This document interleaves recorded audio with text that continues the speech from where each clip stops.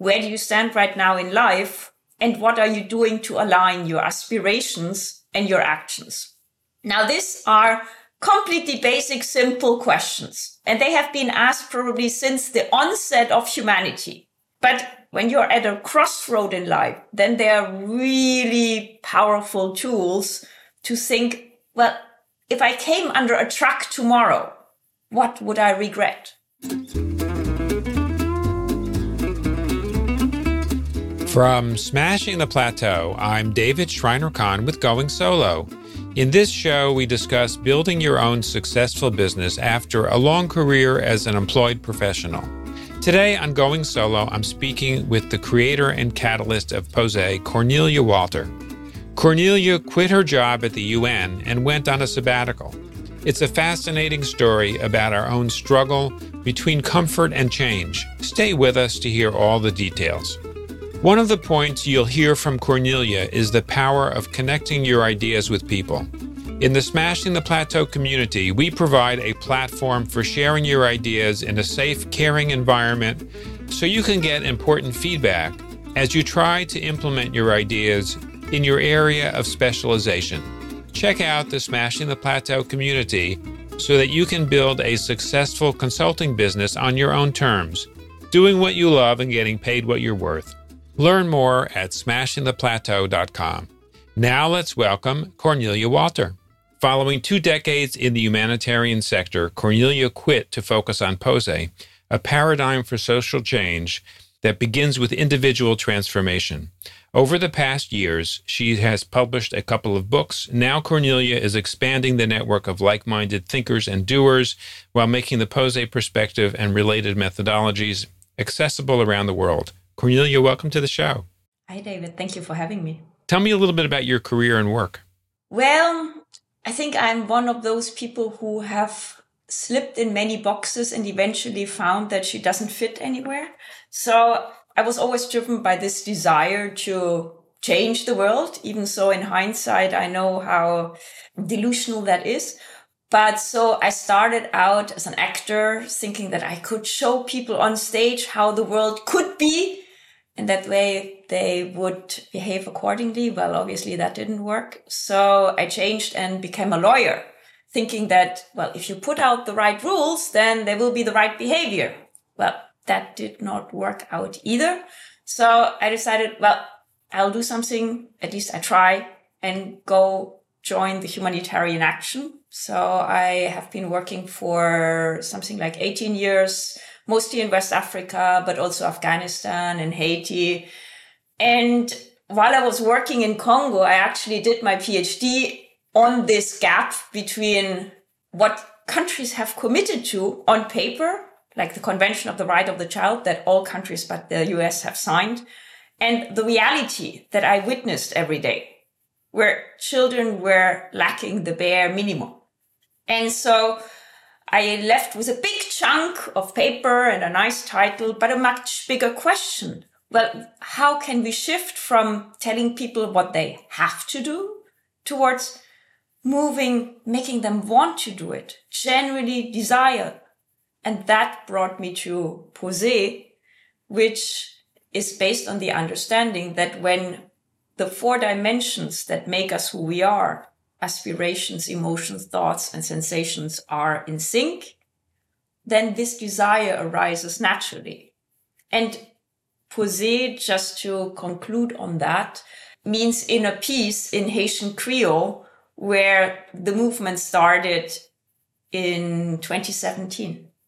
And then I came to New York and began to write books and roll out the methodology. Why New York? Initially, I had an offer from a university in Australia to join their Center for Humanitarian Leadership, which ultimately didn't work because of visa issues. But, you know, when you have made up your mind that there is a change that is needed. And so in hindsight, it all worked out beautifully well. So you left your last paid job voluntarily? Yes, because over the past more or less 10 years, I had one question arise in my mind on a regular basis. am I bringing in the best of myself to bring about the results that I want and the change that I want to see?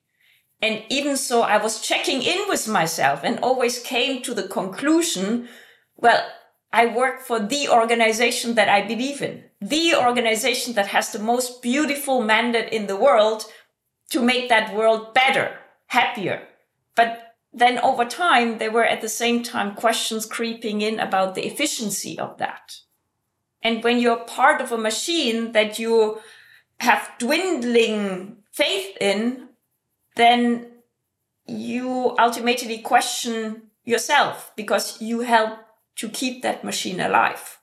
So I took a sabbatical and wrote a first book, which came out.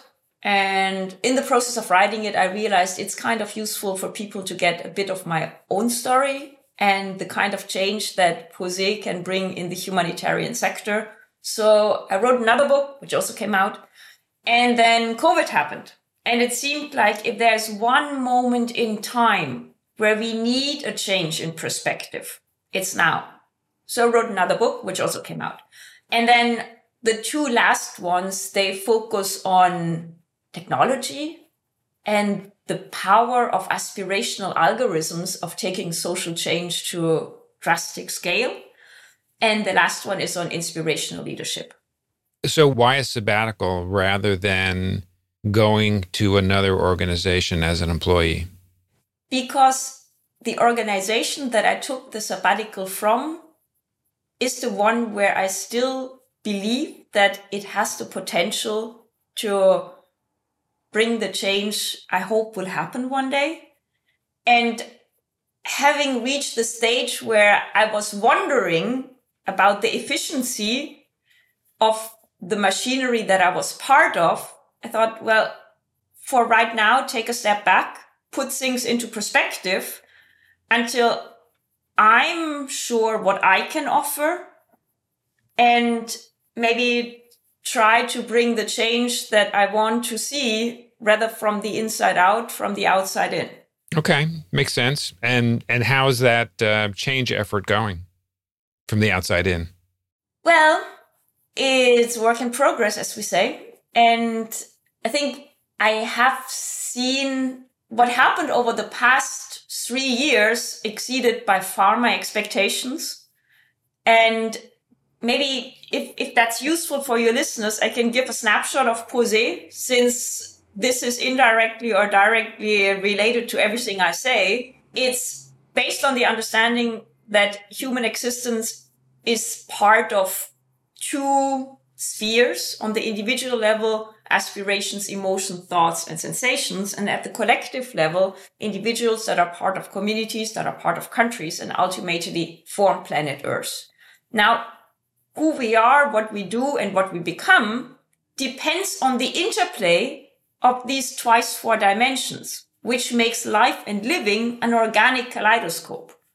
But society and institutions usually focus on a very limited radius within this kaleidoscope, which means that we're not only failing to address all of these dimensions, but maybe worse, we're failing to address the potential for an optimization of the interplays.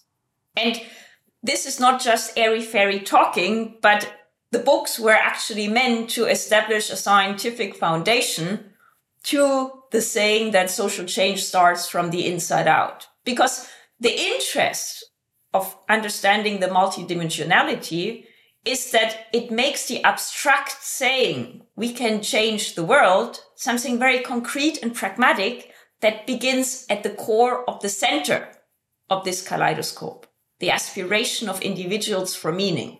And is there a particular niche or narrow focus that you want to tap into initially with this paradigm?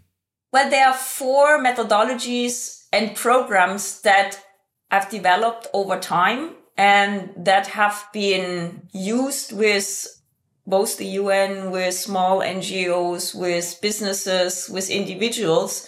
And that is, first of all, Purpose for Power, which is used in schools, but also for social frontline workers. And it was prototyped in Haiti, and which looks at the empowerment of individuals who work for others, because ultimately you can give outside only what you have found inside. The second one is compassion for change, and which is tailored for organizations that are dedicated to social transformation, to help them live up to their potential of bringing change. The third one is influence for impact, which is about understanding the brain, understanding how decisions are made and how they can be influenced consciously to make decisions that are in the individual interest and the collective interest. Now people like to link that to nudging, but it's much more than that. And the last one is honesty for humility, and that is coaching for individuals at all levels of their career, but in particular the executive level. So Cornelia, can you walk me through an example of how this has been deployed? You mentioned that you've done this in schools and with frontline workers. So I can give you two examples, actually. One was what we did in Haiti, and which was with 25 local organizations, social workers that are working in high-risk areas in Port-au-Prince with young people at risk. And the objective of a training like that is to, in the first stage, give the individuals the tools to understand and process their own traumatic experiences. In a second stage, give them the tools to share these understandings, these new experiences, this new approach to living with the young people they are working with. And in a third stage, coaching on the job. So it is tailored to overcome a trap that social programs very often fall prey to, that everybody's excited in the training in the conference room, and then all of a sudden reality hits and everything goes back to normal. So this one is tailored to fit with reality. And another one is something that I did recently with the UN in Papua New Guinea, and which is aimed at giving individual staff members tools to process their own experiences, both professionally and personally, through the angle of what's my purpose? What's the best that I bring to the mission that we seek to accomplish together? And at the same time, how can I help this team bring out the best? What were the outcomes in these two cases? Well, the first one exceeded, I must confess, by far my expectations. And there has been a second cohort the year after. And we did some 6 months and 1 year evaluations. And both the people themselves, but also their peers, and maybe most importantly, the young people they were working with, they had a measurable improvement in their well-being, but also feeling in terms of the interactions. And in terms of the second one, well, it's too early to come up with any kind of long-term results because it just happened. But the feedback, both from local staff and from expatriates, was overwhelmingly positive. And I can give you more examples, but it seems to work. That's great. So here's a question that comes up with many people that are going through the kind of transition that you've described, that you've gone through over the last several years, which is they've been inside an organization or maybe inside sequential organizations as an employee for at least a couple decades in their career. And they also see the potential to be able to be more effective as a change agent if they become independent and they start their own consulting business. The challenge that many people like this face is, particularly if they try to devote some initial time to self-reflection, like you've done with a sabbatical type period, where they may be doing research, writing, etc.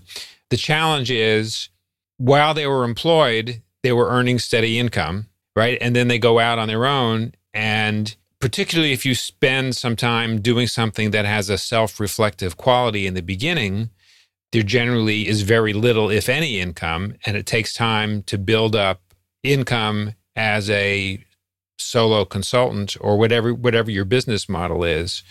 What advice would you have for somebody like that if they want to be more effective by doing their own thing? How can they combine what it is, their skills and experiences that they've developed over the years of their career, along with this self-reflective process, and yet still manage to support their lifestyle? I might have a part of an answer, but I think I was very fortunate because I don't have children, so I don't have any kind of immediate obligations. And I was able to put back some reserves, so to say, while I was working in the field. So I didn't have that immediate pressure. And I, to this day, seek to majoritarily offer everything I do with Posé for free, because I believe that social change shouldn't be conditioned by your ability to pay for it. But I hear you, and I heard this problem many times also when coaching people who were thinking about change. And what I find very grounding and very helpful is that when you focus on the 4 macro questions, the why are you here? Who are you as a human being without your titles, without your status, without your career? Where do you stand right now in life? And what are you doing to align your aspirations and your actions? Now, these are completely basic, simple questions, and they have been asked probably since the onset of humanity. But when you're questioning, when you're at a crossroad in life, then they are really powerful tools to think, well, if I came under a truck tomorrow, what would I regret? And I guess that was for me always the game changer, that thinking about your life, and it can happen from one moment to the next. I mean, the expiry date is built into our human nature. And we like to not think about it, but it's going to happen, I promise. And keeping that a little bit more at the forefront of our decision making, it becomes easier to distinguish between I need this and this and that, and this and this and that. Actually, well, maybe I don't need it that much. Maybe it's more a question of comfort that is not as heavy on the scale as what I want to get done in this life. Wow. Well, congratulations on your courage and determination to make a change in the world and to be bold and step forward and take charge the way you have over the last few years. Thank you. But maybe just one after sentence on what I just said. It is extremely uncomfortable. So I absolutely won't deny that it involves a lot of really uncomfortable self-interrogation to come to this stage where you step out of your lukewarm comfort zone. Change and growth tend to be uncomfortable. Yes, but it's so pleasant afterwards, right? Yes. And you can't get there without the discomfort. Yeah, it's like wash me, but don't use water, right? Pretty much. Cornelia, what's your dream for this initiative, this effort? Where would you love to see things go? I hope that it will be accessible to a maximum of people around the world, and that it really becomes a tool, a way of reframing our own thinking about what is possible. Because ultimately, it's the biggest gift that you can offer somebody is to find the power that lies within and to come to the understanding that no matter who you are, what you have, what you know, and where you stand, you are the master of your own decisions. Nobody can take that away from you. And I don't say that this is always a comfortable realization. Absolutely. And by all means not. But it's a huge realization in terms of this is the power that I tend to give away every day. Like I just hand it out without even acknowledging it.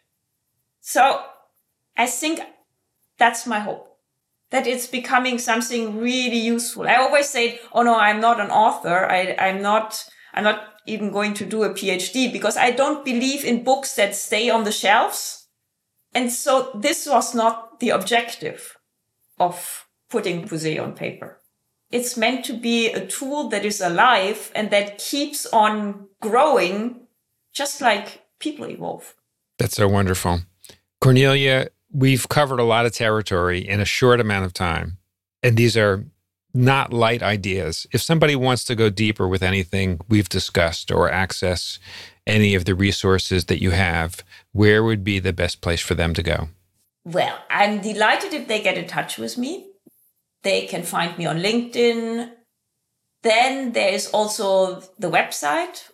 Then there are the books. They are all available, I guess, in the follow-up mail or on the launch of this podcast episode. But also you can find them when you Google my name and you put Springer. They are all available online. And everybody is welcome in this network of like-minded thinkers and doers. So please reach out.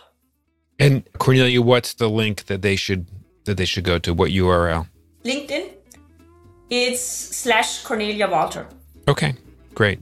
Cornelia, I want to thank you so much for taking the time to join us today on Going Solo and share a little bit of your background and what you've been up to. My guest today has been Cornelia Walter. Thank you again, Cornelia, for joining us. Thank you.